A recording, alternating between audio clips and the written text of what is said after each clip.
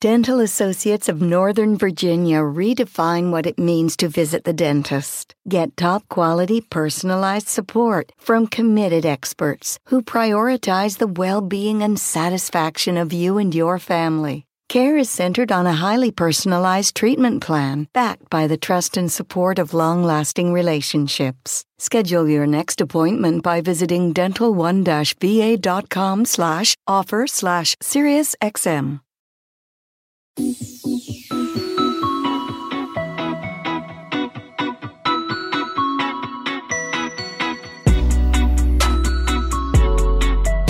Welcome back to Pod Save the World. I'm Tommy Vitor. I'm Ben Rhodes. Ben, happy middle March Madness. I hope your bracket's doing better than one former president's, Barack Obama, who decided to release his, is just toast.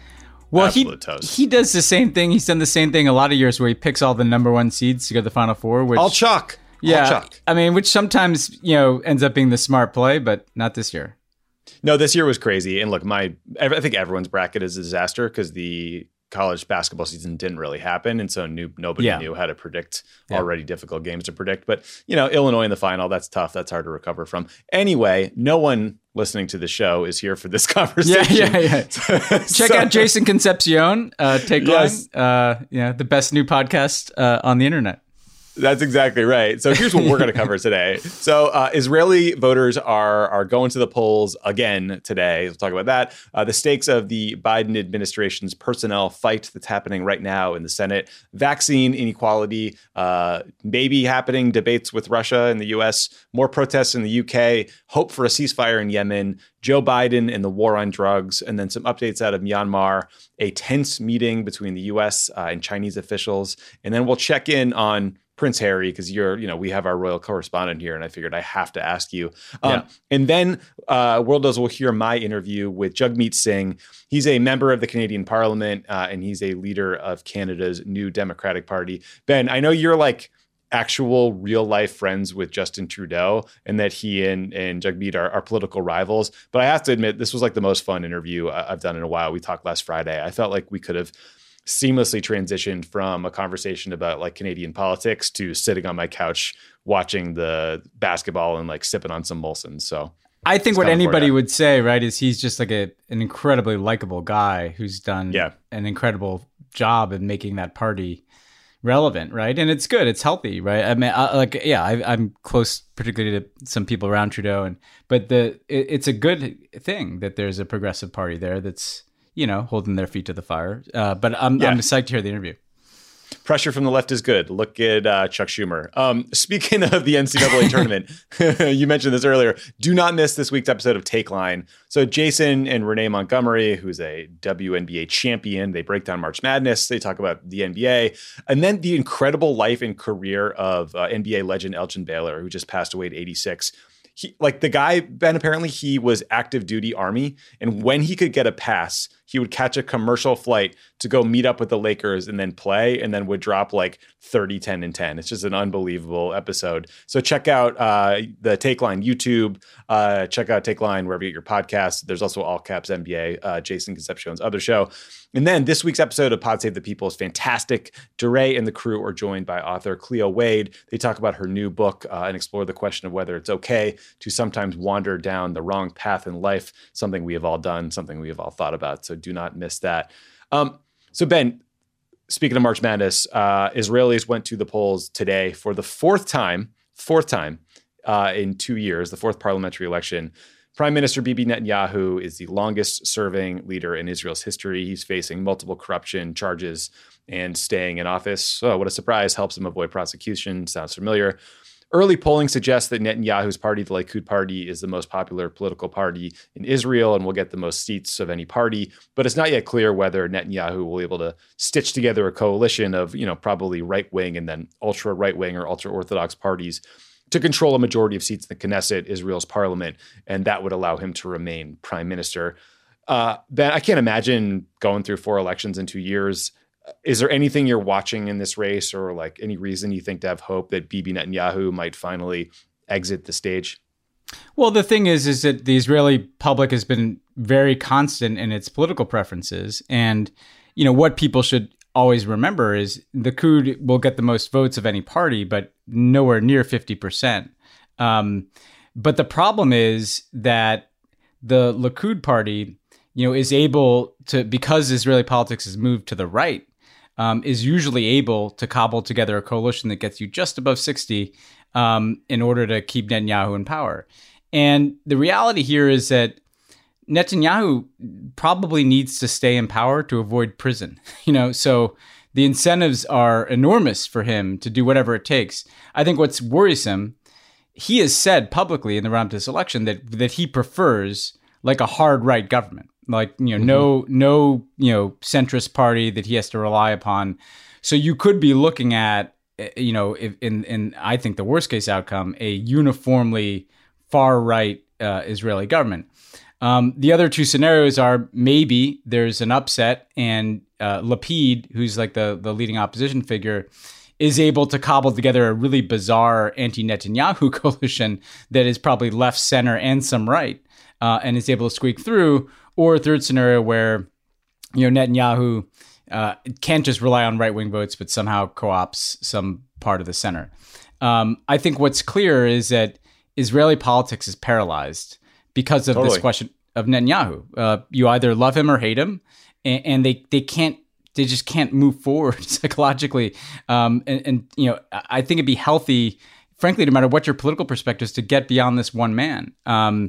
But we'll see today what his staying power is, and if the previous elections are an indication, he's probably the more likely person to be the next prime minister, but is not, for the fourth time, getting a mandate that clears this up, because not enough Israelis feel good about Netanyahu to put him in a comfort zone here. So we'll see. Yeah, we will see.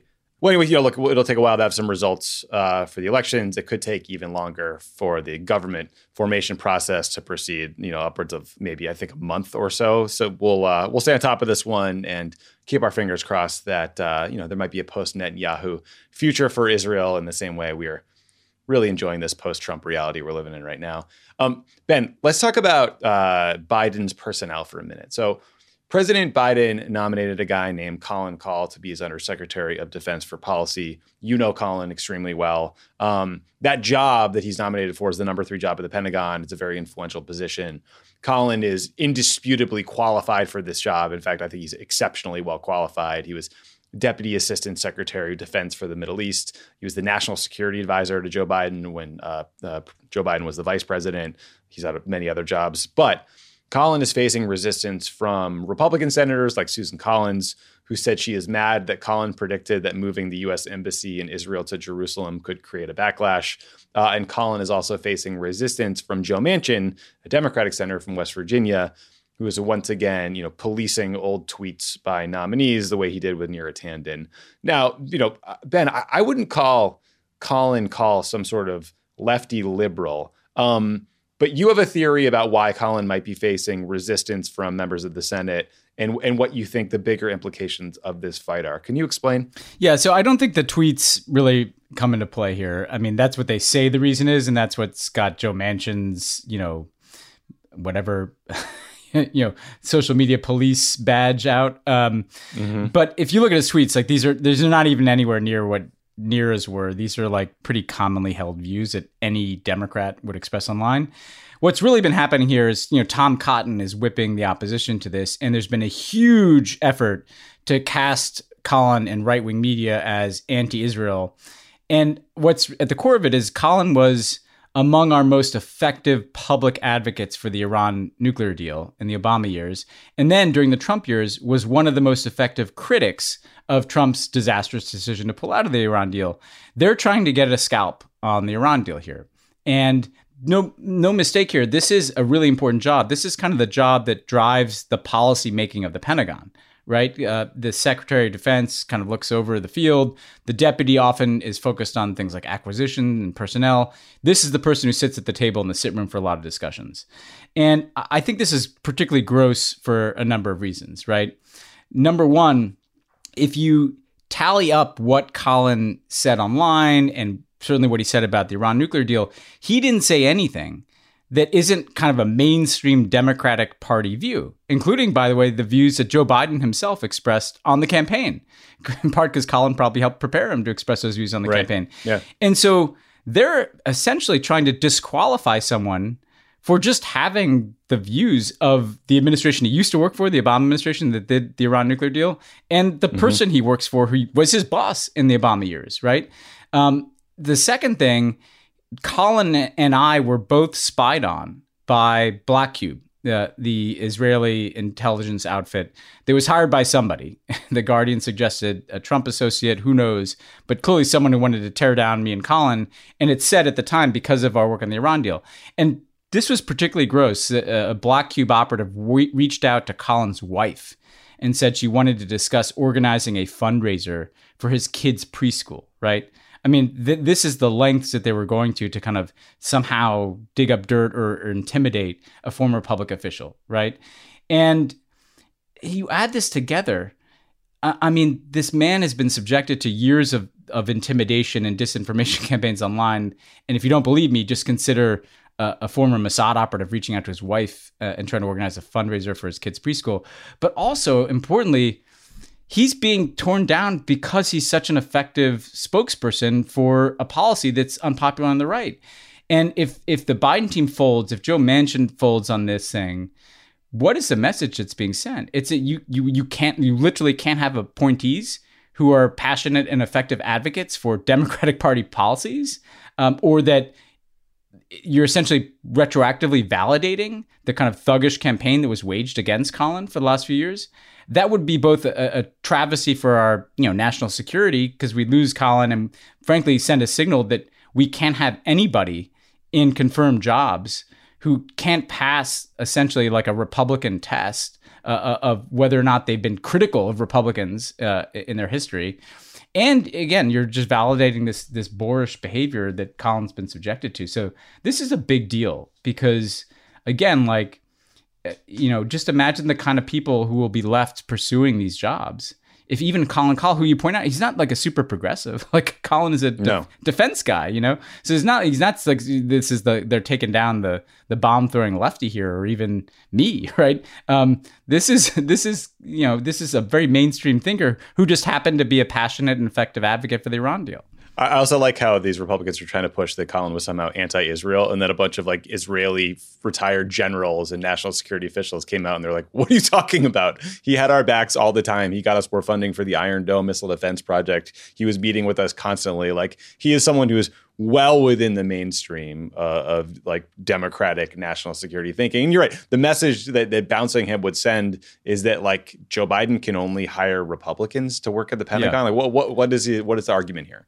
Or people who've said nothing critical of like the Trump policies or something. And look, the Israeli reaction was interesting because like not just U.S. national security people are vouching for Colin. Like, as you said, a lot of Israeli military leaders, because they know, you mentioned Iron Dome, Colin was there at the Pentagon in charge of this account when we ramped up this Iron Dome defense system that shoots down rockets coming from Gaza that saved countless Israeli lives. Yep. Like, so all these armchair pro-Israel, Republicans just weaponizing the old, your insufficiently pro-Israel charge, like they've done nothing. They can't like light a candle to what Colin Kahl's done for Israel's security. So It makes a mockery of that charge too. Well, hopefully Manchin stops with the tone policing and comes to his senses here. We can get Colin in soon because he is well qualified and we need him in that job. Ben, we've talked a couple times about vaccine equality and inequality, and I wanted to bring it up again because I was reading a piece in the New York Times, and this statistic jumped out at me about global COVID vaccination efforts. Of the vaccine doses given globally, roughly 3/4 have gone to only 10 countries. At least 30 countries have not injected a single person. The continent of Africa, which has 17% of the world's population, has so far administered roughly 2% of the vaccine doses. Kenya is hoping to inoculate 30% of its population by the middle of 2023. Not 2021, not 2022, 2023. So like obviously it didn't take the pandemic for us to understand the inequality between life in the US and life in Sudan, right? But like the disparity in vaccination timelines for rich white countries like the US, the UK, Israel versus Kenya, a relative economic powerhouse, is shocking, and it's pretty outrageous. And to be clear, like, for those listening thinking, well, I just want to get a vaccine, I want my family to get vaccinated, this will hurt the US, right? The virus can mutate, it can come back, it can infect vaccinated people if it keeps changing and spreading. And these vaccination campaigns, if they're delayed, will literally cost the global economy trillions with a T of dollars. Some of the worst case estimates are up to 9 trillion. And a lot of that economic activity will hit developed countries because we're the ones, selling and buying stuff. So, Ben, all of us have been like laser focused on, the U.S. distribution effort. The Biden administration is focused up on providing economic relief to, U.S. citizens who are hurting, to getting jabs and arms.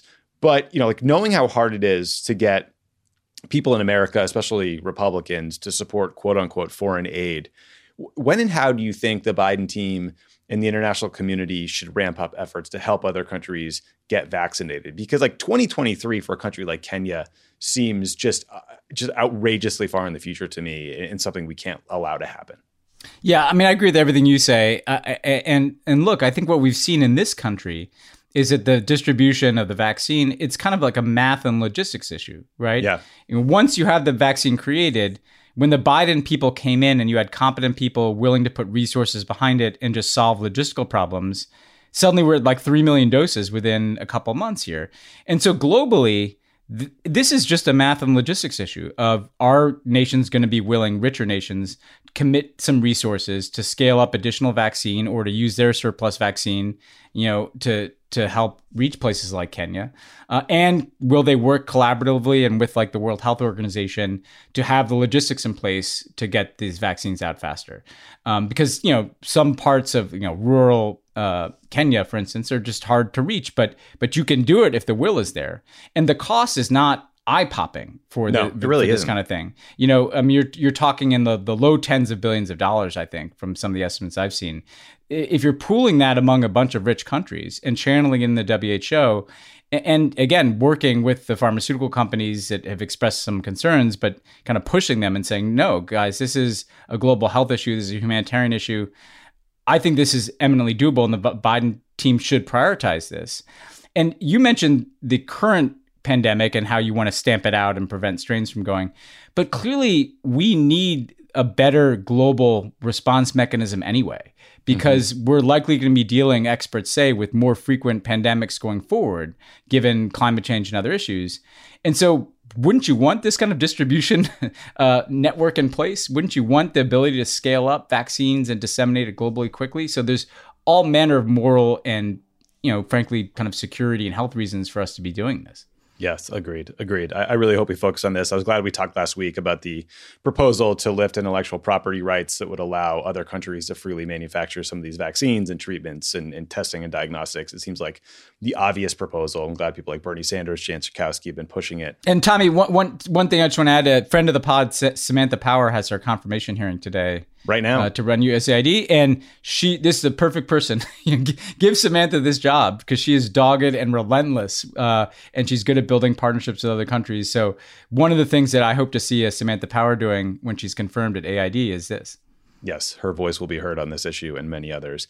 Changing gears here, Ben, the Debate Me Coward Twitter trolling has gone global and has reached the head of the state level. So I'm talking about Russia and the U.S. because last week during an interview with ABC News, President Biden was asked whether he thought Russian President Vladimir Putin was a killer. Biden said, "I do." And he went on to say that Putin is going to pay for Russian interference in the 2020 election. This went over about as well as you'd expect in Moscow. Putin's response ranged from suggesting that Biden has dementia by saying, "I wish you good health, comrade, wink, wink," to pointing the finger back at Biden by saying, "It takes one to know one.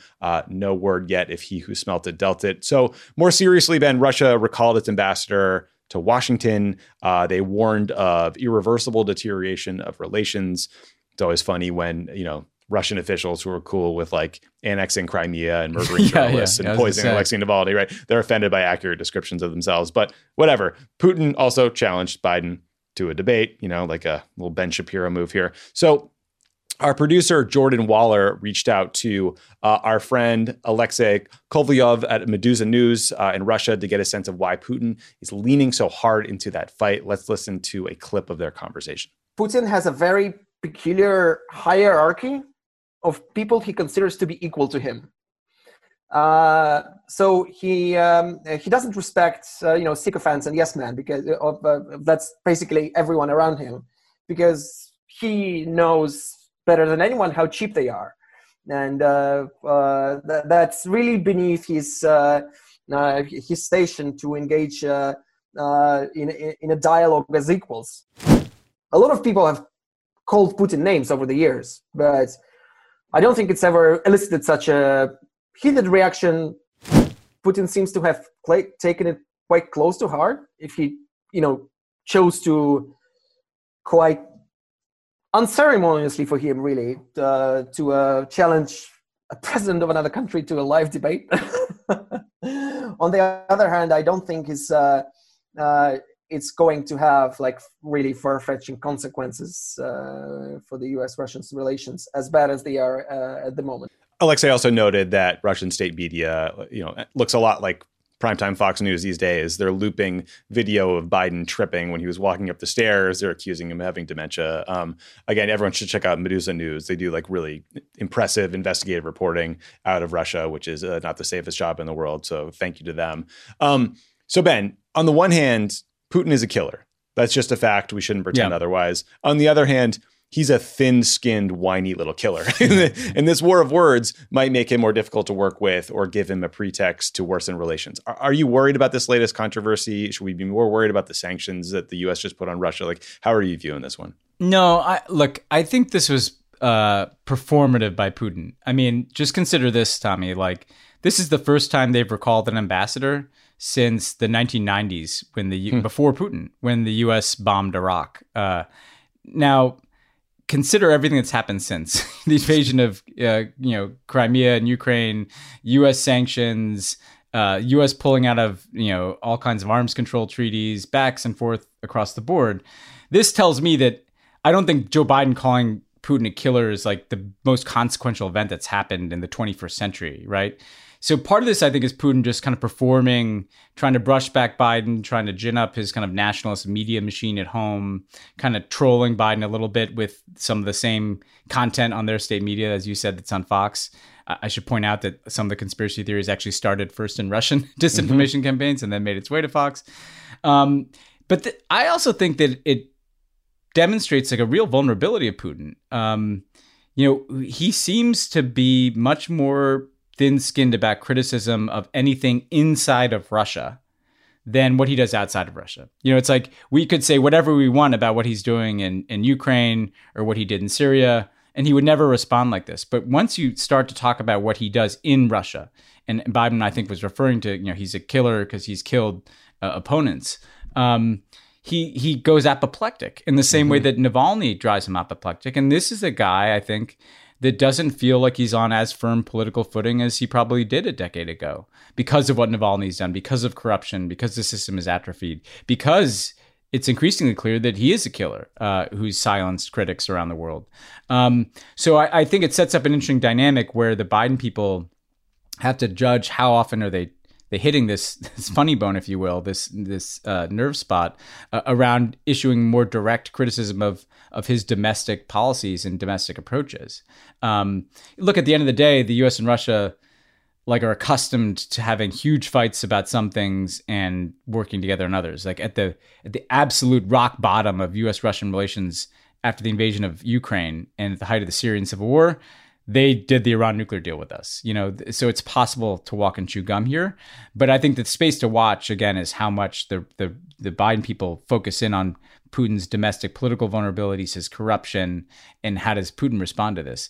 The debate, the only other thing I noticed, Tommy, is you see all those Republicans kind of taking Putin's side in the debate? They love it. They love, the right wing loves to jump on board the Putin train and pretend that he's tough and, criticize Biden for not debating him. It's so pathetic. But also, I know that recalling your ambassador is a big deal, but didn't it just seem kind of petulant and weak? It just seems kind of pathetic to me.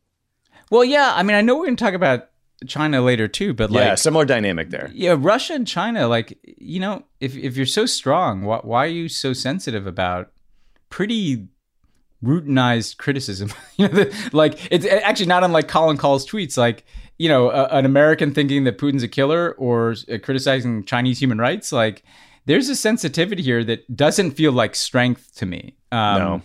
And, and I was just going to say about the Republicans, like, part of this is just trolling Democrats, but part of it is like Putin is, he's anti-immigrant, anti-Muslim, anti-LGBT, kind of white, patriarchal, embraces the Russian Orthodox Church. Like, there's a lot more in common.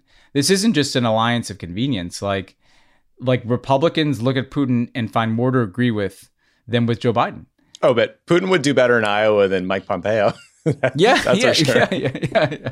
And that tells you, we're pretty far away from Ronald Reagan evil empire here. Yeah, we're not tearing down that wall anymore. You mentioned China, so let's just jump to that. So on Monday, the US, Canada, the UK, and the European Union announced sanctions on Chinese officials believed to be connected to the ongoing genocidal campaign about the Uyghur Muslim minority in Western China. And for years now, we've talked about this many times, the Chinese government has been building massive concentration camps to imprison an estimated million or more Uyghurs in Western China.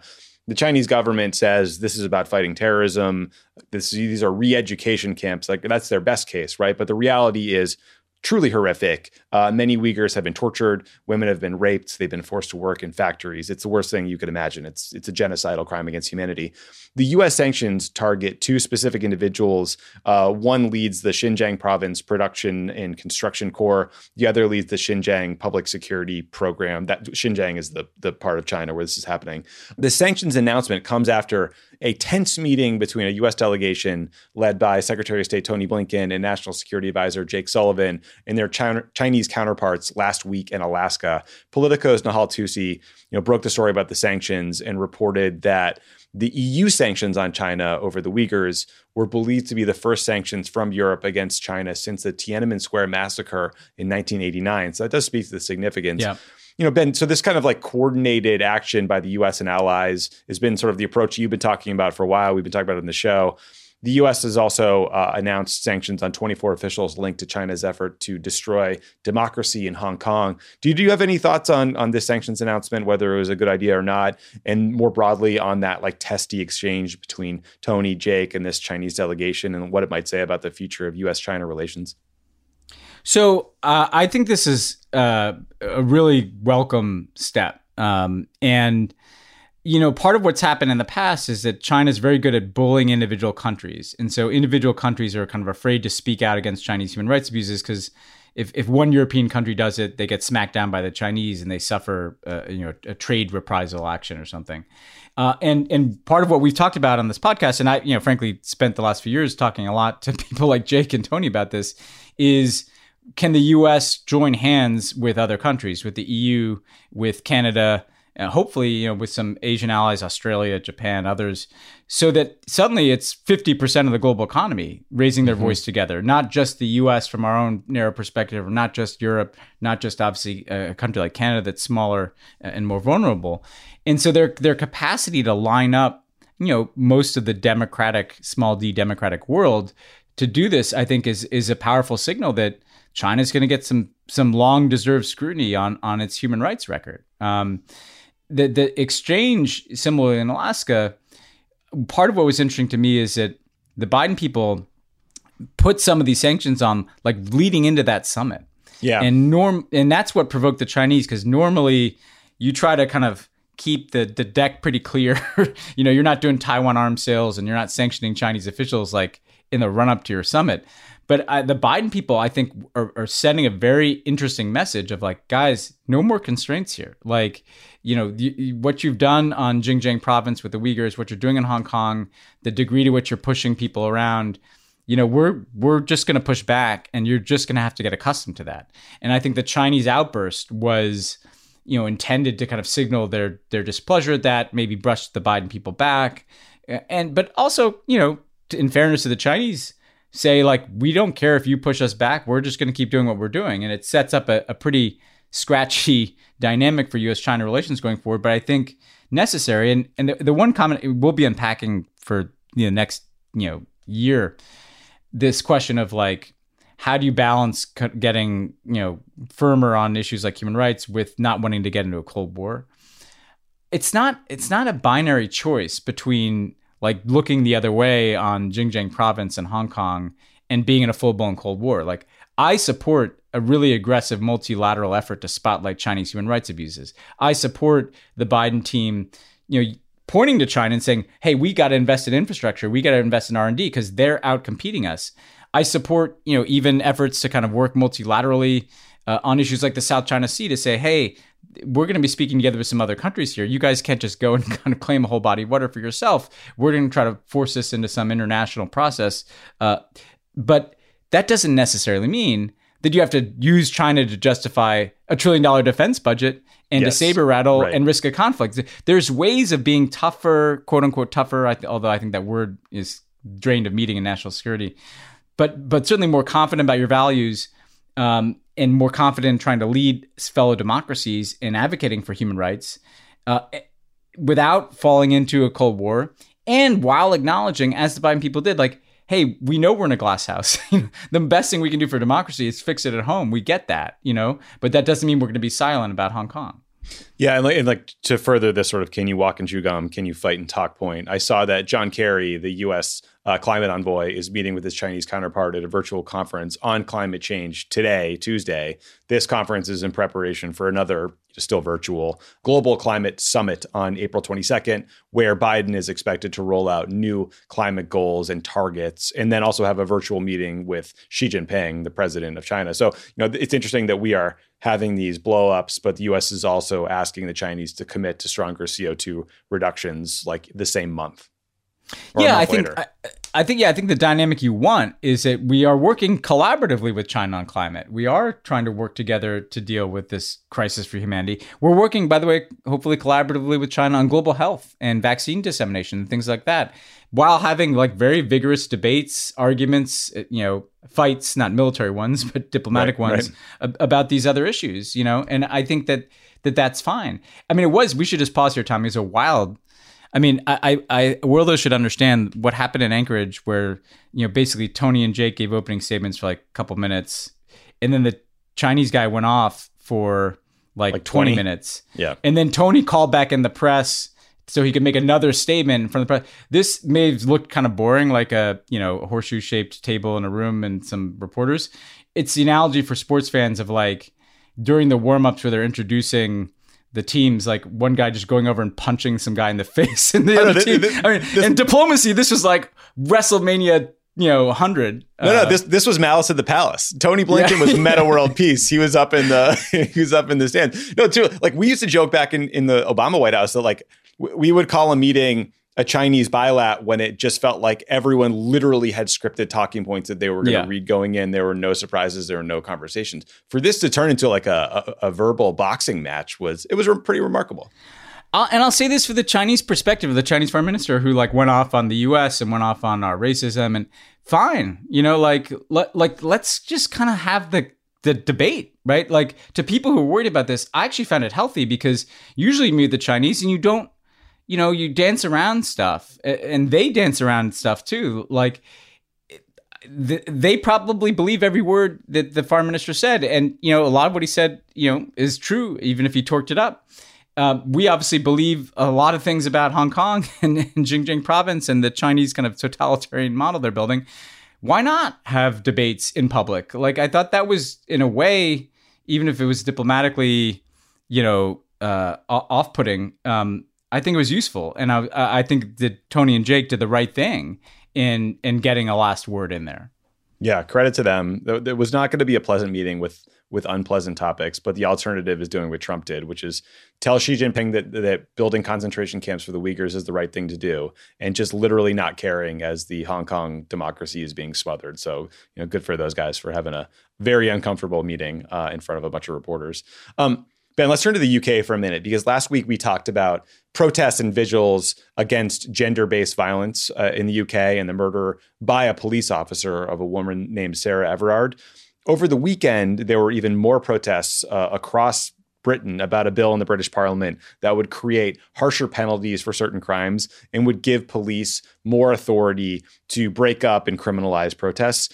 This bill would include penalties of up to 10 years in prison for individuals who damage memorials or statues. And I don't think it was lost on anyone that over the summer, a statue of a literal slave trader was ripped down in Bristol and thrown into Bristol Harbor, which was fucking awesome. But this bill seems to be a response to that. And it reminds all of us, I think, of Trump's executive order in defense of Confederate monuments that should also get torn down. Friend of the pod, David Lammy, has been forcefully calling bullshit on this bill and the fact that Parliament seems far more interested and willing to criminalize protesters than to protect British citizens, especially women, from violence. This bill will now go to a committee, then the House of Commons. If you want to read more, check out David Lammy's Twitter feed. There's been lots of great coverage in the BBC and other places. Ben, is canceling protests technically defined as part of cancel culture, or does that only apply to stupid debates around children's books? How should we view this? Well, I think what's interesting to me about this, and I've talked to David Lammy about this, is British politics and American politics tend to be mirror images of each other, and when the right wing attacks on defund the police and cancel culture picked up here over the summer, they began to pick up there. But also what usually happens in our right-wing politics kind of slowly goes global too. Sometimes not so slowly. And sometimes we're on the receiving end of that, and sometimes we're the distributor. I say that to make the point that cancel culture, I apologize to people in other countries, it's going to be a thing everywhere. Every right-wing leader in any Western democracy is going to be starting to trot out the statue defense, and that's kind of depressing. So I do think what does that mean? I think it also means though that we, people on the progressive end, even center left, Labor Party and Democrats and others across the democratic world, need to share ideas about how do you push back on cancel culture BS? How do you protect basic rights like protests? We have a stake in this debate in Britain, just as they have a stake in us not going totally insane and Trumpy in the last election. Because I think we're in an era now where this kind of cancel culture thing is the next phase of the global culture war. It is exhausting. It is exhausting. It is constant. And I think we as liberals and we as progressives look at it, think it's stupid. We're right that it's stupid. But unfortunately, there's a bunch of polling data that shows that this cancel culture fight might be the way Republicans are able to reach younger voters. And so I do think we need to think through ways to talk about it that are just, smarter, better able to undercut Republican arguments, which are usually in bad faith. But I hate that this is what we talk about. It sucks. Well, and I think, though, it's a good reminder, as with our politics here, I always forget how conservative, England is, because most people I know, maybe everybody I know, and I know a lot of Brits, would think that this bill is ridiculous, but they also tend to think Boris Johnson's ridiculous. And again, it's such a London prism that foreigners have of the UK. You have to remember that it's the Tories have run that place with the exception of Tony Blair, who wasn't exactly a huge progressive, and briefly Gordon Brown, for the better part of the last few decades. And you have to convince some of those people, just as that the Democratic Party has to somehow both keep our base energized and mobilized and appeal to some people who disagree with us. The British Labour Party, if they want to come in from the wilderness under Keir Starmer, their relatively new leader, are going to have to figure out how to do both, how to hold together the left and appeal to some of these people that have, are somewhat susceptible to these cancel culture arguments. Yeah, and do so under the decrepit racist thumb of Rupert Murdoch, which makes it all that much harder.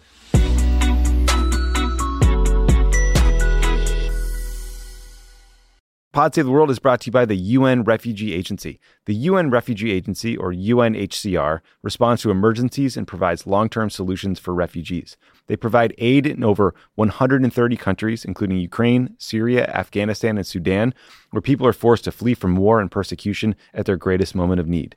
UNHCR helps and protects refugees by providing food, shelter, medical care, and other life-saving essentials. The agency jumpstarts relief in 3 key ways. They transport core relief items stored in even the most remote areas of the world. They deploy expert emergency staff trained to help in crisis situations, and they transfer funds directly to support the emergency. Because of generous supporters and donors, UNHCR can scale up its response within 72 hours of a large-scale emergency. Your support helps provide life-saving aid for refugees whenever and wherever emergencies occur. Donate to USA for UNHCR by visiting unrefugees.org/donation. That's unrefugees.org/donation.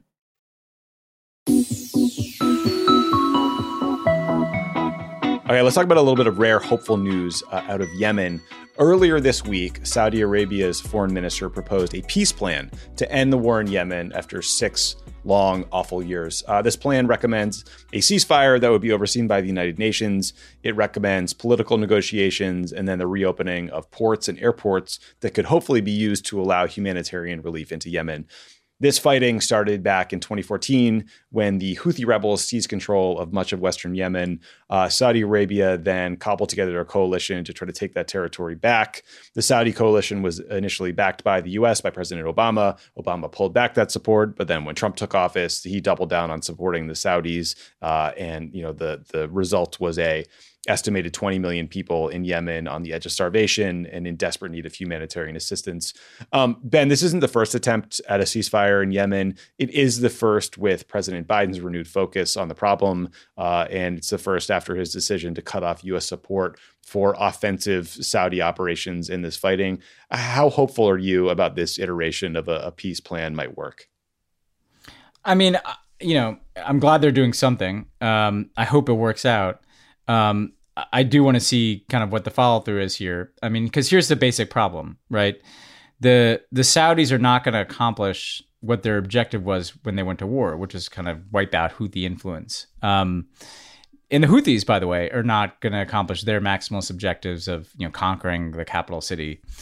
And so whenever you're trying to enter a diplomatic negotiation where both sides are going to in some way lose, it's very challenging. I think that the overwhelming focus, though, has to be on ceasefire and humanitarian access. Just getting help to people as fast as possible while you're resolving these political issues.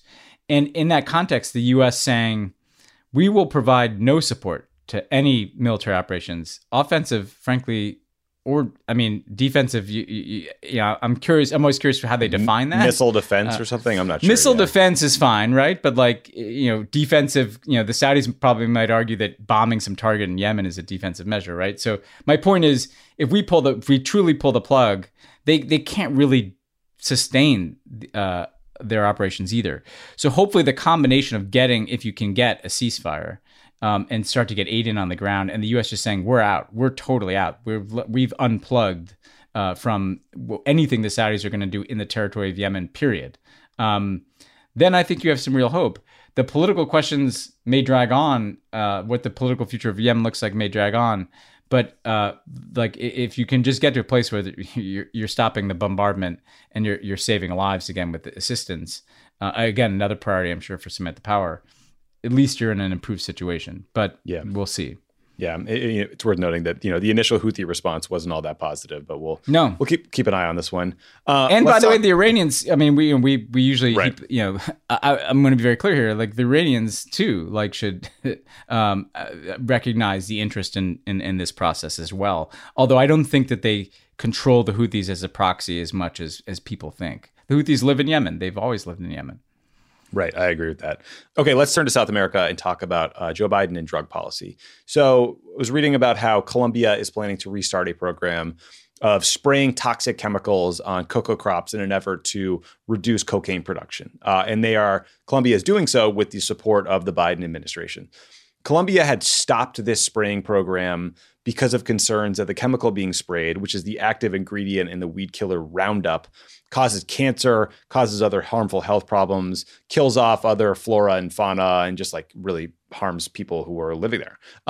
Critics also argue that these spraying programs disproportionately hurt small farmers who are trying to eke out a living, growing whatever crop they can, rather than targeting the labs where cocaine is processed or going after cartels themselves. The spraying is also just generally considered expensive and ineffective. So Trump had pushed Colombia to resume this spraying program, but now the Biden team seems to support it. Ben, I was reading about how this is also initially part of Plan Colombia, which is this multi-decade, multi-billion-dollar effort to fight against cocaine production in Colombia and to combat the rebel group there called the FARC. But interestingly, part of the peace agreement with the FARC in 2016 included an agreement to stop spraying these crops. So it seems like resuming this activity could screw up that peace deal. Spraying programs like this have been used in a lot of other places, right? Like quite controversially in Afghanistan. You could go back to Agent Orange. I don't know a lot about the details of these programs, but like in the research I did on this, I didn't see a single person say, yeah, this is a great idea. This is a really effective way to combat drugs. Why do you think President Biden supports these sort of counter-drug spraying programs? And could it be the case that just drug policy generally is an area where he is a little more conservative than, sort of maybe the consensus Democratic view? Yeah, I just think of the places you've referenced, Colombia, Afghanistan, these spraying programs don't work, like among many other things. And part of what happened, I got involved, Tommy, in the negotiation of that peace agreement in Colombia in 2016 because it was negotiated in Havana. The Cubans were involved with the FARC. And part of what happened here is, when you go from kind of fighting a war and contesting certain parts of the country to peace, you started seeing more cocoa production. And because of the dynamics of the drug trade, some of the intensity shifted back to Colombia.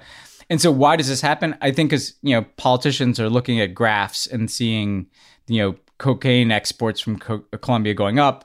And it's like, what's our solution? Oh, we'll do the spraying program. Right. It's a lack of other options. Right. It's like, it's that impulse that you remember from working in national security, like, let's do something, right? It's why you always end up sanctioning people. Like, what do we do when there's more drugs? We should spray them. But the problem is the spraying programs are part of a war on drugs mindset that has utterly failed in every way, shape, and form. It's punished the wrong populations often in this case could punish farmers and local communities.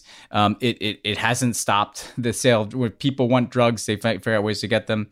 So I think Biden may be falling prey here to the briefing with the graph on it that shows the cocaine production going up, and this is what is being presented as the only thing to do. I think what we need in the Americas is a real conversation about drug policy and legalization, candidly. And maybe I don't necessarily think that means legalizing cocaine, but marijuana, more and more countries are moving in that direction. What does a multifaceted policy look like that involves, maybe you're trying to crack down on certain crops, but you're trying to separate out drugs that are being legalized and regulated versus drugs that are still funneling through cartels. By the way, what you hear time and again from people south of our border is it's American demand and American guns that fuel this whole thing, right? It's the American drug users who drive up the price. And if marijuana is legalized, that at least takes that off the table, or somewhat off the table, because you obviously still have cocaine and heroin and stuff. But then also, unregulated guns, what do you think the cartels are killing each other with? So we need a kind of a broad, comprehensive conversation in the Americas about drug policy, and we need to move beyond just the spray it or have it funneled through the cartels approach. Yeah, it felt very dated. Let's keep talking about Biden and drugs for a minute, because the Daily Beast reported that dozens of staffers who I guess worked on maybe the Biden campaign and wanted to work in the White House have been prevented from doing so because of their personal recent marijuana use. White House Press Secretary Jen Psaki, our very good friend, released a statement saying that only 5 White House staffers actually lost jobs because of this sort of no tolerance policy seemingly on marijuana. I don't know the specifics of these individual cases. It could be the case that people were misleading on their forms. It could have been very recent drug use. I don't know. I'm not judging the Biden aspect of this. But more broadly, I don't understand, Ben, why marijuana use is part of the SF-86, which is the form that we all had to fill out, the government questionnaire and background check process that you have to go through to get a security clearance. So more than a dozen states have legalized marijuana. Dozens more have legalized medical marijuana. The suggestion that smoking marijuana or taking an edible or, something you can buy in a store here in California, doing that on occasion means you can't be trusted with national security information is fucking ludicrous. It's like it's like a scene out of Reefer Madness from another time, right? That is no different than having a beer at night or a glass of wine. Like, why do you think the intelligence community wastes its time looking into these like drug use questions? Is this just inertia? How is this the process that we've decided protects national security information? Something, by the way, the intelligence community has really struggled to do in recent years for very different reasons. I think this is insane and absurd and offensive and actually important. I'm not just saying that because, like, I don't know if I'm adding anybody here, but like the entire crooked media family of former Obama staff, like, probably had this on our forums and got our clearances. Oh, absolutely. Yes. I mean, I was the deputy national security advisor with a top secret, secure, compartmented information clearance, and I smoked marijuana and put it down in my form. So I love Jen Psaki like a sister. I was a little mystified by her statement that they had changed the policies to make them more liberal, because I don't remember anybody getting fired in our White House for marijuana use. But put that aside, there's the issue of legality, which is absurd, because I can walk out the door and make a left on Abbot Kinney and walk into MedMen and buy drugs and use them perfectly legally on the street in my home. And you're telling me that because I undertook legal behavior, that if I got a job in the White House, I'd get fired because I did that? Like a good chunk of the country, not most yet, but I think a good chunk live in states where this is legal. And so you're essentially saying you're going to disqualify people from White House or national security jobs for engaging in legal behavior where they live? That just is not fair, right? The second thing is your thing about national security. Like, it used to be that one of the main things you're looking for in that clearance is blackmail, right? Could you be blackmailed, right? And so it used to be like drug use was such a taboo that like you wouldn't want someone to know that you used to use drugs. Well, now it's not taboo at all, in part because it's legal in a lot of places. And yeah, the idea that like honestly, as someone who's done both, drinking feels much more relevant here. Like whether someone is out drunk and approached by foreign intelligence operatives who take advantage of them being very drunk, that feels like a bigger risk than someone sitting at home, watching whatever on Netflix and having an edible. It just doesn't make any sense. So no, it really doesn't. And they're human beings here. But this gets to why it's important. And it gets to your question. Some of this is like cultural sorting out. Like, some of the people went into national security and law enforcement didn't like the people who did drugs in college or something. And I'm not assigning that huge motivation, but I think part of it's bureaucratic inertia, but this connects to the call and call discussion. Just think of the message that's being sent. If we say our national security establishment, the White House, the Pentagon, the State Department, the intelligence community, we don't want anybody who expresses views like Colin calls about issues, i.e. views that are like pretty mainstream progressive. We don't want anybody who's ever used marijuana. Like, who is left, right? A very particular kind of person. And I like a lot of those people. But don't we want quote unquote diversity in national security workforce? And diversity should mean absolutely racial and ethnic diversity and gender diversity, but it should also mean like different kinds of people, And again, just think who you're sorting out if you say nobody who's used marijuana can work in these jobs. Yeah, you're like, to your point, I believe, what was it, Carter Page? Which one of the dumb Trump morons got drunk and told the Australians that the Trump campaign had found Hillary's emails, right? So Papadopoulos, right? Yeah, Papadopoulos. Thank you. I forgot which moron it was, right? So clearly alcohol was a factor there that made him not trustworthy with national security sensitive information. But to the broader point about the clearance process, it's not clear in any way. There's no clear expectation going in about what the benchmarks you have to meet are, right? Like you can't go to the intelligence community website where it says you can't have smoked marijuana for 3 years, right? That's because it's not uniform among different components of the intelligence community. Like the FBI has like sort of well known for having the strictest rules when it comes to drug use. The CIA, maybe because CIA operatives traffic in some darker places, have a little less strict rules. Members of the intelligence community have to take a polygraph. You and I did not have to take a polygraph, a lie detector test, right? Like these policies are all over the place, and I don't know. Certainly, they've like served a lot of people well and led to them protecting national security information, but there also have been massive, unbelievable, historically damaging leaks of the crown jewels of the NSA and WikiLeaks and all these other Snowden, all these pieces of information that have clearly nothing to do with whether like Edward Snowden took an edible and played World of Warcraft for a couple hours. It's ridiculous.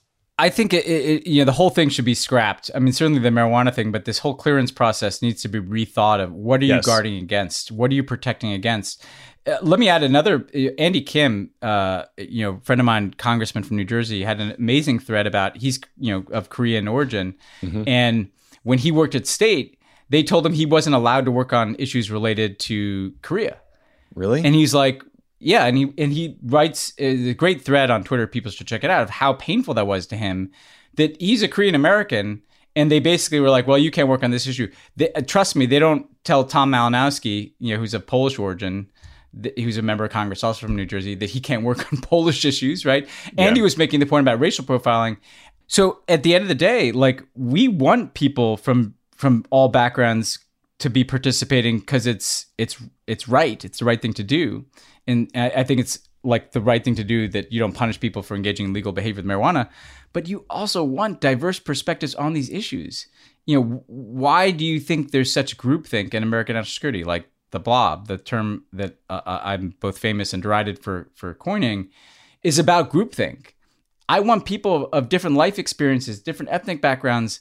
America should have a great asset in being this big, sprawling country with people from everywhere, with all different kinds of life experiences. And if we kind of force self-censorship of opinion because of the Colin Kahl stuff, and we force self-censorship of behavior, the only people capable of being in these jobs are people who like set out to be in them from the time they were like 13 years old. And that's crazy. Yeah. Come on. Let's normalize, a couple of visits to a festival or something in your life. Live a little, for fuck's sake. Live a little. Two more quick things. So let's start in Myanmar. Two updates out of Myanmar. The first is just horrible. A refugee camp in Bangladesh for the Rohingya, a Muslim ethnic minority group that was terrorized and driven out of Myanmar, estimates of up to 700,000 people. This refugee camp, where they've all been, living temporarily now for years in Bangladesh, basically burned to the ground this week.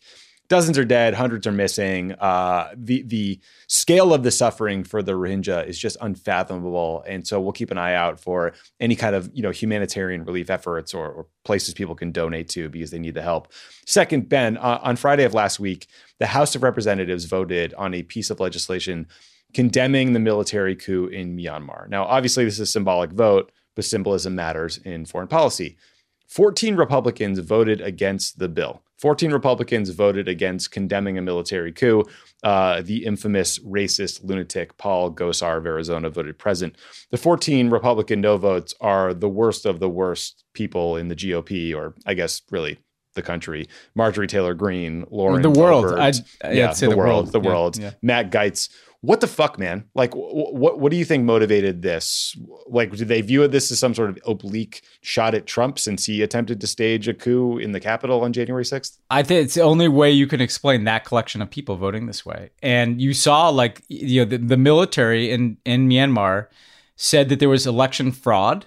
And when the commission that had to make a determination about that didn't side with them, they launched a coup. And Matt Gaetz and all these armchair neo-fascist Republicans clearly looked at that and saw something to validate, or else why else would they vote this way? Or why else would you be pro-coup? They're shooting young people in the streets, and this is how these people vote. I mean, it's a disgrace. It's an absolute disgrace. And the one thing I'd say with the Rohingya, Tommy, is and talking to some activists too, is now's the time. One other thing the Biden people could do if they're looking for tools is international justice, and the ICC, when you're talking about the military and what was done to the Rohingya, but also what they're doing now in the coup. We've had a complicated relationship with the ICC, but referring this kind of thing for investigation, sending a message that the U.S. is going to support international justice for these people for what they did to the Rohingya and what they're doing now, I think should be something the Biden administration takes a look at least. It's a good idea. Last thing before we get to my interview, since I am, have the privilege of sitting with America's premier royal correspondent, I just read today that Prince Harry got a job He will be the chief impact officer at a startup called Better Up Inc. The Wall Street Journal described the company as a coaching and a mental health firm. I don't, like with most tech companies, even Harry's description of what he'll be doing didn't totally make sense to me. Maybe he'll figure out as he goes along. Obviously, mental health is a critical issue. Generally, it's an important issue for him.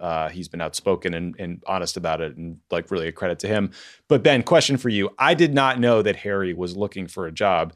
Did you know this, and did we miss a chance to get him to Crooked Media? Could he have been a third co-host, or are we too liberal? Royal correspondent. He could have been the royal correspondent. I will say Better Up sounds like I'd never heard of betterup.com, and it sounds like something they would advertise during a podcast. It does. So maybe he could do ad reads.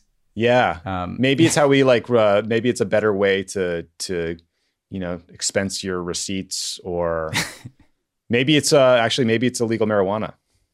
Well, that would help with mental health. I mean, I would say that what it tells me is like the guy is like, I mean, he's all in on his U.S. life post Royals. You know what I mean? Like he's got his Netflix thing. The Netflix thing is like, that's one thing he could do, but clearly he's looking to have a diverse source of income here, and it's California based. Like, Harry is definitely out, and he's definitely better up for him. Yeah, the boats were burned long before the Oprah interview for Harry. It seems like he is very cool with this choice here. Yeah. I don't know, Harry, come on the show. We'd love to talk to you. We can talk about literally anything you want. Anything. I don't really give a shit about what your family is up to. Like, we'll talk about your time in Afghanistan or the charity work you're doing. I don't know. Same pitch for Amal Clooney. I'd love to have Amal Clooney on the show to talk about what it means to be like an international humanitarian human rights attorney. I do not give a shit about your marriage, your husband's movies, Hollywood. It would just be really cool to hear about how like citizen lawyers can help advance foreign policy. That's very interesting to me. Well, I've told you that my Amal Clooney stories are like, I met with her when she was working for the UN rapporteur on drones at the White House. I bet. And that was probably fun for you. It was not fun. Amal Clooney's a good lawyer and grilled my ass for an hour about drone policy. This is like right before I guess they started dating, and then I saw that and I was like, oh, that's interesting. And I've talked to her about she takes up interesting human rights cases, like the Filipino journalist Maria Ressa. I talked to her about that case. Yeah, we should have her on. Harry, come on, talk about Better Up. We're game. Cool. Okay, we're going to take a quick break. And then when we come back, you will hear my conversation with Jagmeet Singh about Canadian politics and all kinds of fun stuff. And he's a really cool, fascinating guy. And it was a lot of fun. So stick around for that.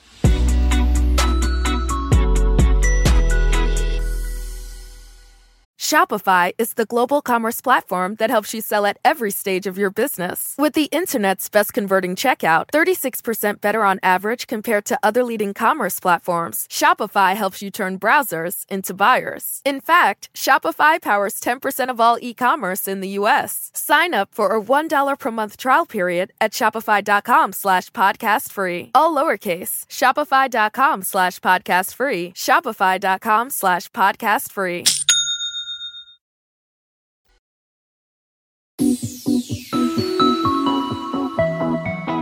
We are so excited to welcome on the show today Jagmeet Singh. He's a member of the Canadian Parliament. He's the leader of Canada's New Democratic Party. Jagmeet, it is so great to talk to you.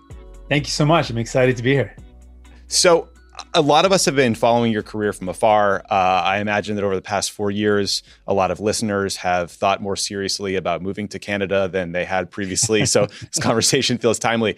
Can we just start with like a quick Canadian politics 101? Because in the US, it is so binary, right? It's Republicans versus Democrats. And then, occasionally some asshole billionaire pretends he's going to run as an independent, right? But for you guys, it's a little more motley. Can you give us a quick overview of the parties in the system in Canada? And if there's a good point of comparison for your views and your party, the New Democratic Party, here in the US? Yeah, for sure. I think it's so important because the conversation is going to be a little bit confusing to American listeners who have a different definition of the word liberal. So we have 3 major political parties that are recognized in Parliament right now.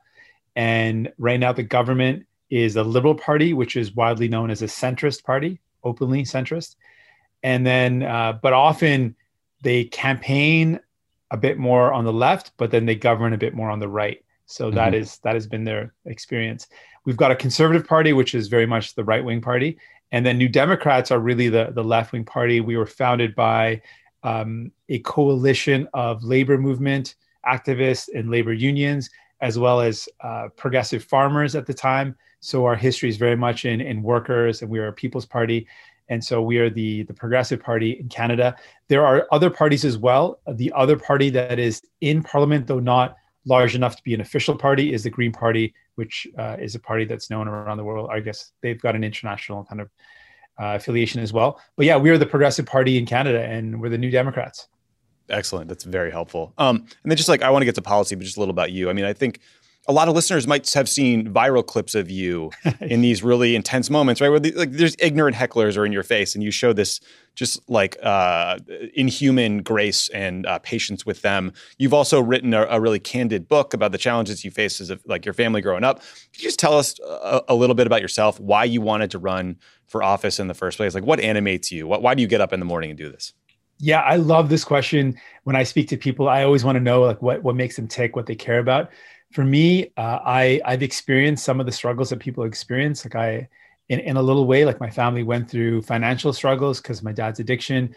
I've known what it's like to live with someone that you love and care about, but then hurts everyone around them because of his addiction. So my dad was dealing with alcoholism. That really informed my life. We, at one point, were very financially stable. My dad was a doctor, but then when he lost his ability to practice, we lost our home. My family went bankrupt, and we didn't have a place to live for a bit. Things were really financially tough.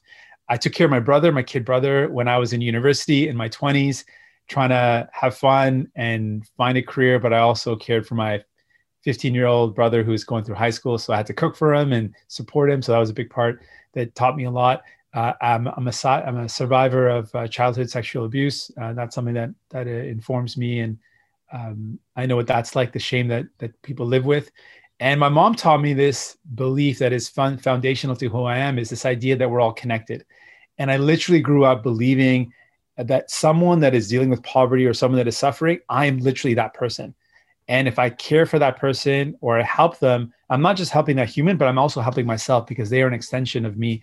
And so my fundamental beliefs in why we've got to have social programs and universal programs that lift each other up, and why we got to build a world where there's more fairness and equity, is because I truly believe we are all connected. So that motivates me. That is my passion.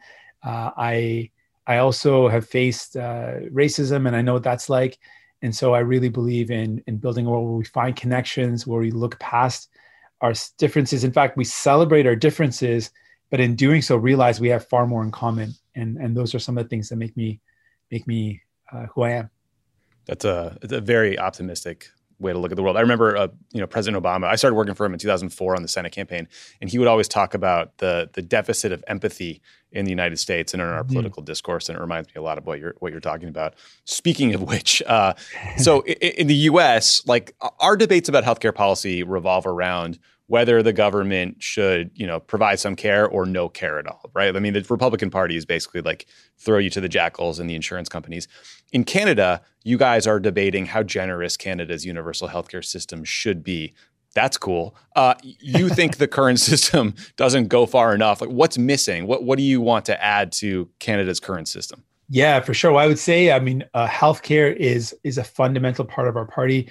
Our first leader, the first leader of the New Democratic Party, is who has been attributed with bringing in universal healthcare. It is fundamentally a part of who we are. So we had the same struggles where private healthcare insurance companies, private hospitals, doctors didn't want to see universal healthcare. So we fought tooth and nail for this. And now it's one of the things that Canadians are most proud of.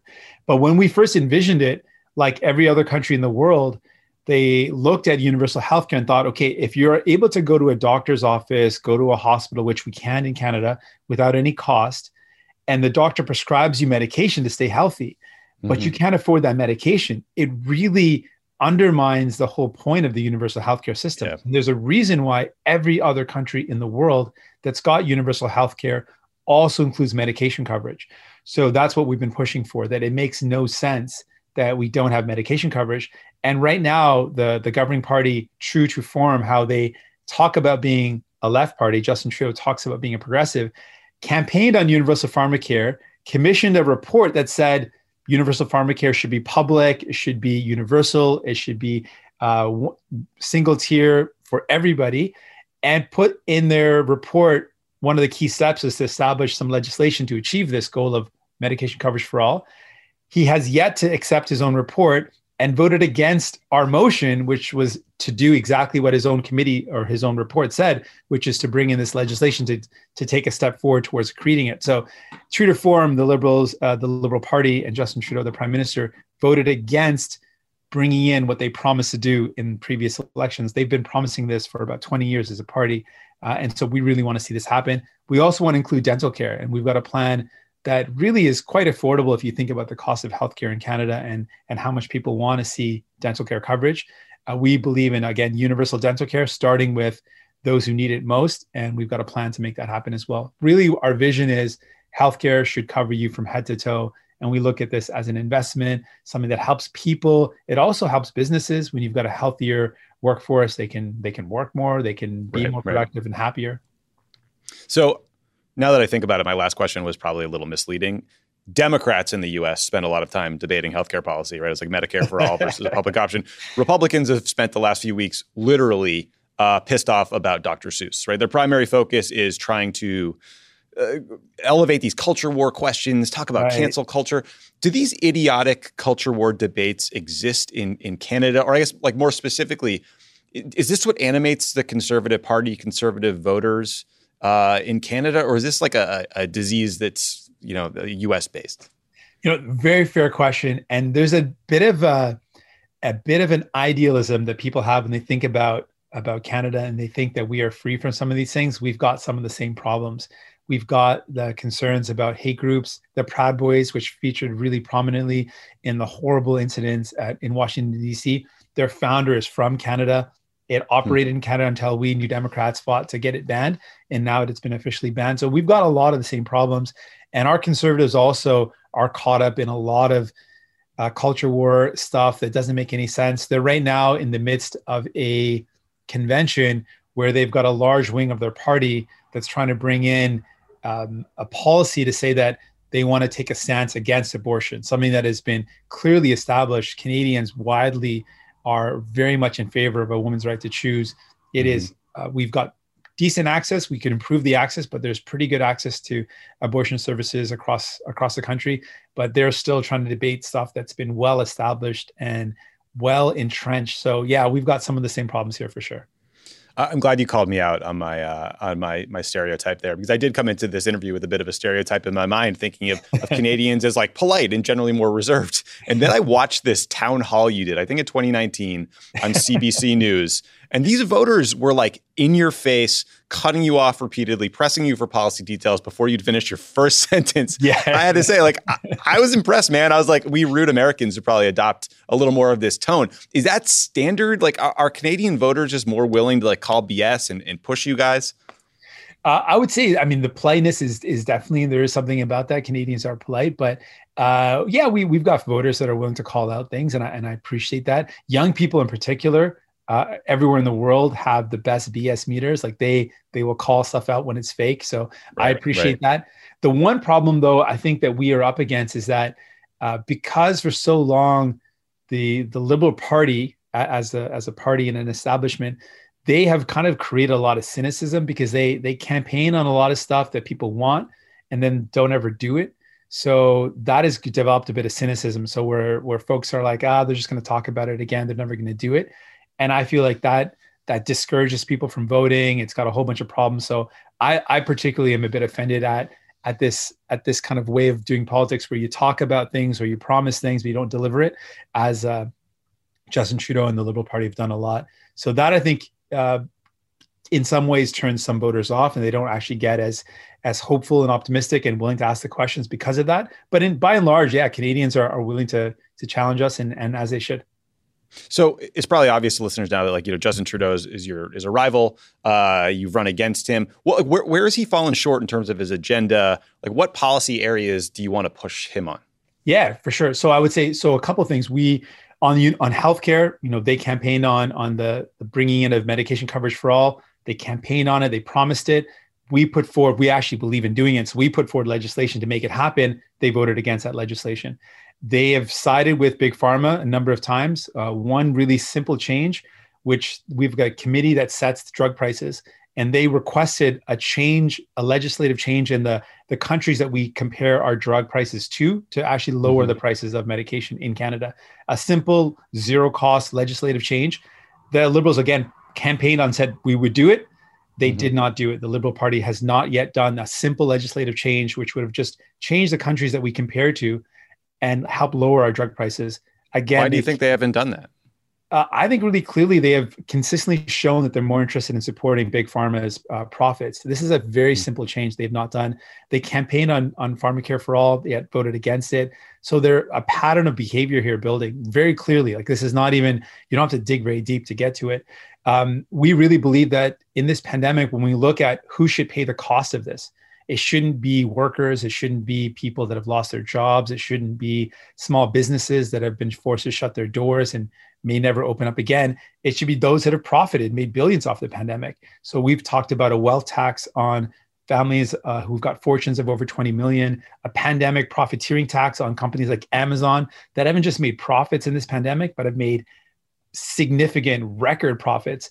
Yeah. And they voted against that as well. So the Liberals voted against this idea of taxing the wealthiest to pay for the pandemic. And that leaves two options really out of a crisis. Either that's going to mean austerity, they're going to cut the services, or put the burden on working people. We said there's a third option, put it on those that can afford to, that the wealthiest, the super rich, the ultra rich, have them contribute more. Web giants operate in Canada like other places in the world, Amazon, Netflix, Google, make profits off of Canadians, but pay virtually no taxes here. So that's another big piece for us. We want to increase the federal minimum wage. Liberals promised to do it, have yet to do it. We want to end interest on student debt at the federal level, so they should have no interest payments. And Liberals promised again to do that, have yet to do it. So a lot of examples of where they say one thing and they do another. We really believe in fighting the climate crisis, and we believed in stopping a pipeline. Justin Trudeau bought a pipeline, nationalized one, made it national, where President Biden came in and said no to a pipeline project, saying that's not the future. Justin Trudeau talks about fighting the climate crisis on one hand, but then actually goes out and buys the pipeline. So a lot of that, I mean, our agendas are very, very different. We're just focused very much on what is going to help people out, what's going to help workers out, and how we have a healthcare system that's there for people, a social safety net that's there for people. So, in that same town hall, I watched you talk about sort of this progressive agenda, and person after person, voter after voter kept pushing you on how you're going to pay for it, including one guy who seemed offended by the wealth tax idea because rich people might leave the country. It's been interesting in the U.S. Like when I worked for Obama in like 2008, 2009, in the early years of the White House, the deficit, hawks were out, right? It was seen as conventional wisdom that you had to keep spending down, and that looming long-term deficits were a disaster. The even very big brain thinking on deficits and their harm and the fact that they might cause inflation has totally changed in the U.S. Yeah. It seems like nobody cares about deficit spending anymore. Is that kind of sea change occurred in Canada, or are you still, having to constantly talk about how you pay for things? I think there is still a concern about it, but I think the concern about how you pay for things really is because people are worried that they're going to end up having to pay for it. So working people are worried that if there are deficits, their real concern is, well, am I going to be the one that has to pay for it? And that's why the wealth tax and making sure the super rich, the super wealthy, large corporations that are very profitable are the ones that pay their fair share is so important. And now we've got lots of public opinion polling that specifically asked not just all Canadians, but also subdivided that into each party supporter, and found that there is an overwhelming support for taxing the wealthy. Whether you ask a conservative, a Liberal Party, or a New Democratic Party voter, everyone at least a minimum of 80% support for taxing the wealthy. So it is widely popular now, and it's something that we have long called for. And now there's a really strong public appetite for it as well. So we're really focused on that as a way to pay for this. And we really believe that the investments we make coming out of this crisis have to be in making sure an economy that works for all, not just for those at the very top, which as we've seen in the past. Sure, the economy may work for the very few, but what does that do for workers? What does that do for people? And if it doesn't help people, then what's the point? Yeah. So you mentioned the coronavirus. In the US, it's like, I really finally feel light at the end of the tunnel. People who are getting vaccinated, right? Like, it feels like things are looking up. Canada did a great job of containing the coronavirus early, but the government has struggled to get citizens vaccinated. That's now. Right. What happened? How did that failing occur? So with the supports, I'll be honest, because we were there, the New Democrats were there, we were able to actually get the help that people needed. The Liberals were trying to do the minimum. So they brought in, for example, $1,000 support for people. We doubled that to $2,000 so that people could stay at home, so that people that lost their jobs could put food on the table. We were there to get the maximum done to support people. So we were able to help in that stage. But when it came to the vaccine procurement and vaccination, one of the key mistakes that the Liberal government made was they didn't secure the capacity to produce the vaccine in Canada. So every other major country that's done well has local capacity, domestic production capacity. And that's something that the Liberal government didn't do, a massive failure. On top of that, in the States, there's this all hands on deck approach. You've got the federal government, you've got President Biden that's deploying the military to support, getting federal support of states that are delivering the vaccine wherever and everywhere possible. The federal government, Justin Trudeau, has taken an approach of, I'm just going to get this doses and then leave provinces, our version of states, to do their own thing. And that to me is a big problem as well. It's not this hands-on approach. So really, we are one of the world's largest economies, a G7 country, and we are performing consistently in the low 30s, even as low as in the 40s compared to other countries in terms of vaccine dosage and vaccination. So we are, because of the Liberal government's failure, certainly underperforming. And it's something that I'm sad about because I want us to get through this, and the vaccines are a big part of it.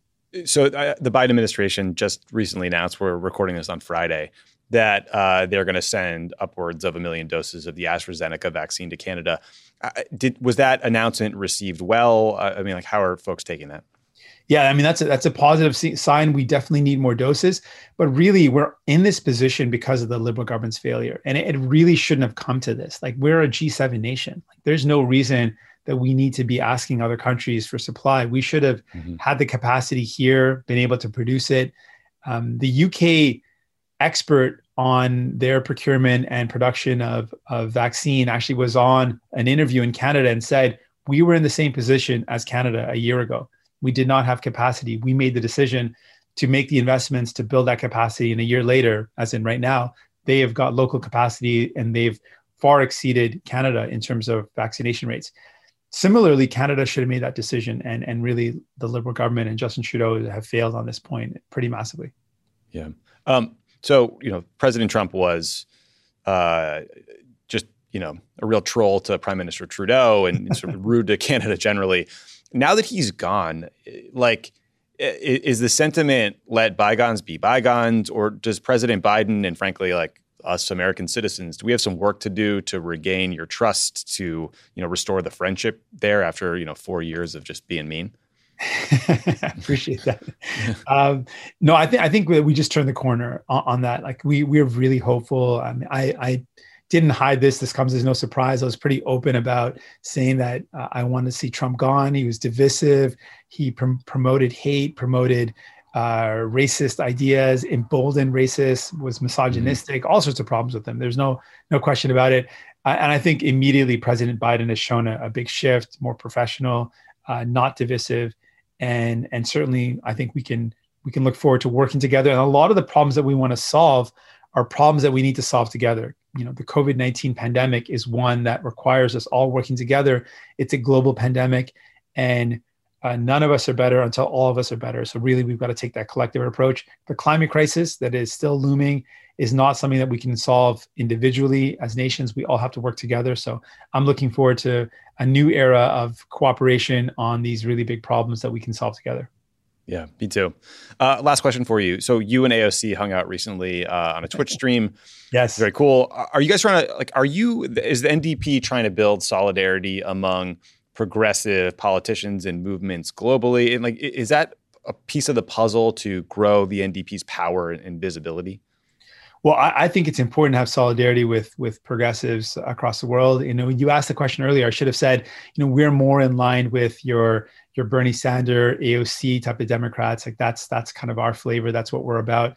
I love the idea of working in solidarity with progressives around the world. I recently did a panel with some of the leaders in Australia, the Labour Party, as well as a Social Democratic Party in Germany. And so we talked about our kind of common goals. In that case, we were talking about taxing the wealthy, the super rich. And so, yeah, I think it's important to be able to show that solidarity internationally, that there's progressive movement across the world. And I think that when we kind of highlight each other, we celebrate each other, we can build a stronger movement. And for me, Twitch, TikTok, Instagram, whatever the platform is, my goal is to connect to as many people as possible, to share with them a vision of how we can build a better country and a better world, frankly. What can you rank them? What are you? Are you Twitch, IG, TikTok? Like, are you a power user of any of them?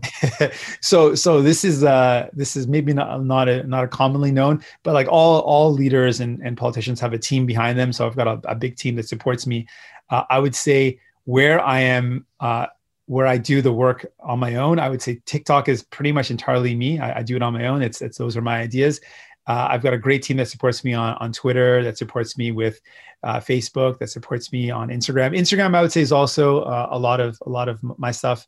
Everything is a team approach, but I would say you see a lot of me in Instagram, and then all me TikTok. That's kind of a platform that I get, and I'm looking forward to getting some more folks on the team that know it better than me. But for now, it's I'm the one that's nice. I haven't downloaded it yet. They, all the security people have scared me away from it, but my wife is like just all in on TikTok. So I got to. Yeah, it's pretty. It's cool. I mean, the cool thing about it is like it's a very organic platform. Lots of folks can grow really quickly. It's a lot nicer. Like if you read the comments, that's the vibe I got. Positive. Yeah, it's a good vibe. Yeah, I think Twitter is a place where everyone in the world can reach into your brain and tell you suck. TikTok just seems kind of fun. Totally. Yeah. And I think for folks listening, I don't know if you're into social media, ignore the trolls. Like you've got good people around you, trust their opinions, and don't let the trolls ever get you down. Yeah, don't let them get you down. This ends the segment that's called 40-year-olds talking about TikTok. Jagmeet Singh, thank you so much for doing the show. It was a blast talking with you.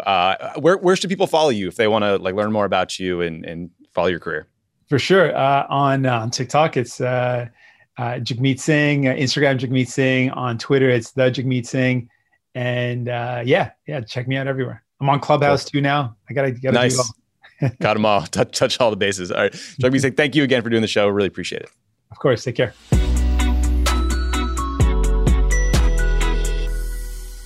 Thanks again to Jagmeet Singh for doing the show. Thanks in advance to Amal Clooney and Prince Harry for their future interviews. Thanks to MedMen for their impending sponsorship, for all the PR we gave you today. Anyone else we need to thank, Ben? No, that's a pretty eclectic list of people. And things. that's our Avengers squad. All right, we'll talk. Life to you guys in LA next in a pandemic is what it is. Yeah, right. It's been a long year, guys. It's been a long year. Talk to you next week. See ya.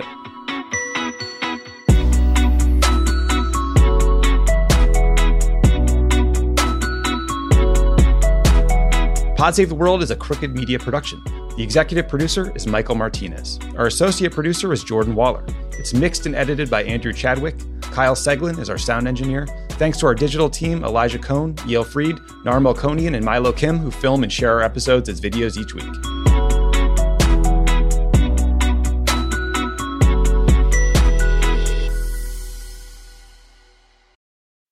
Welcome back to our studio, where we have a special guest with us today, Toucan Sam from Fruit Loops. Toucan Sam, welcome. It's my pleasure to be here.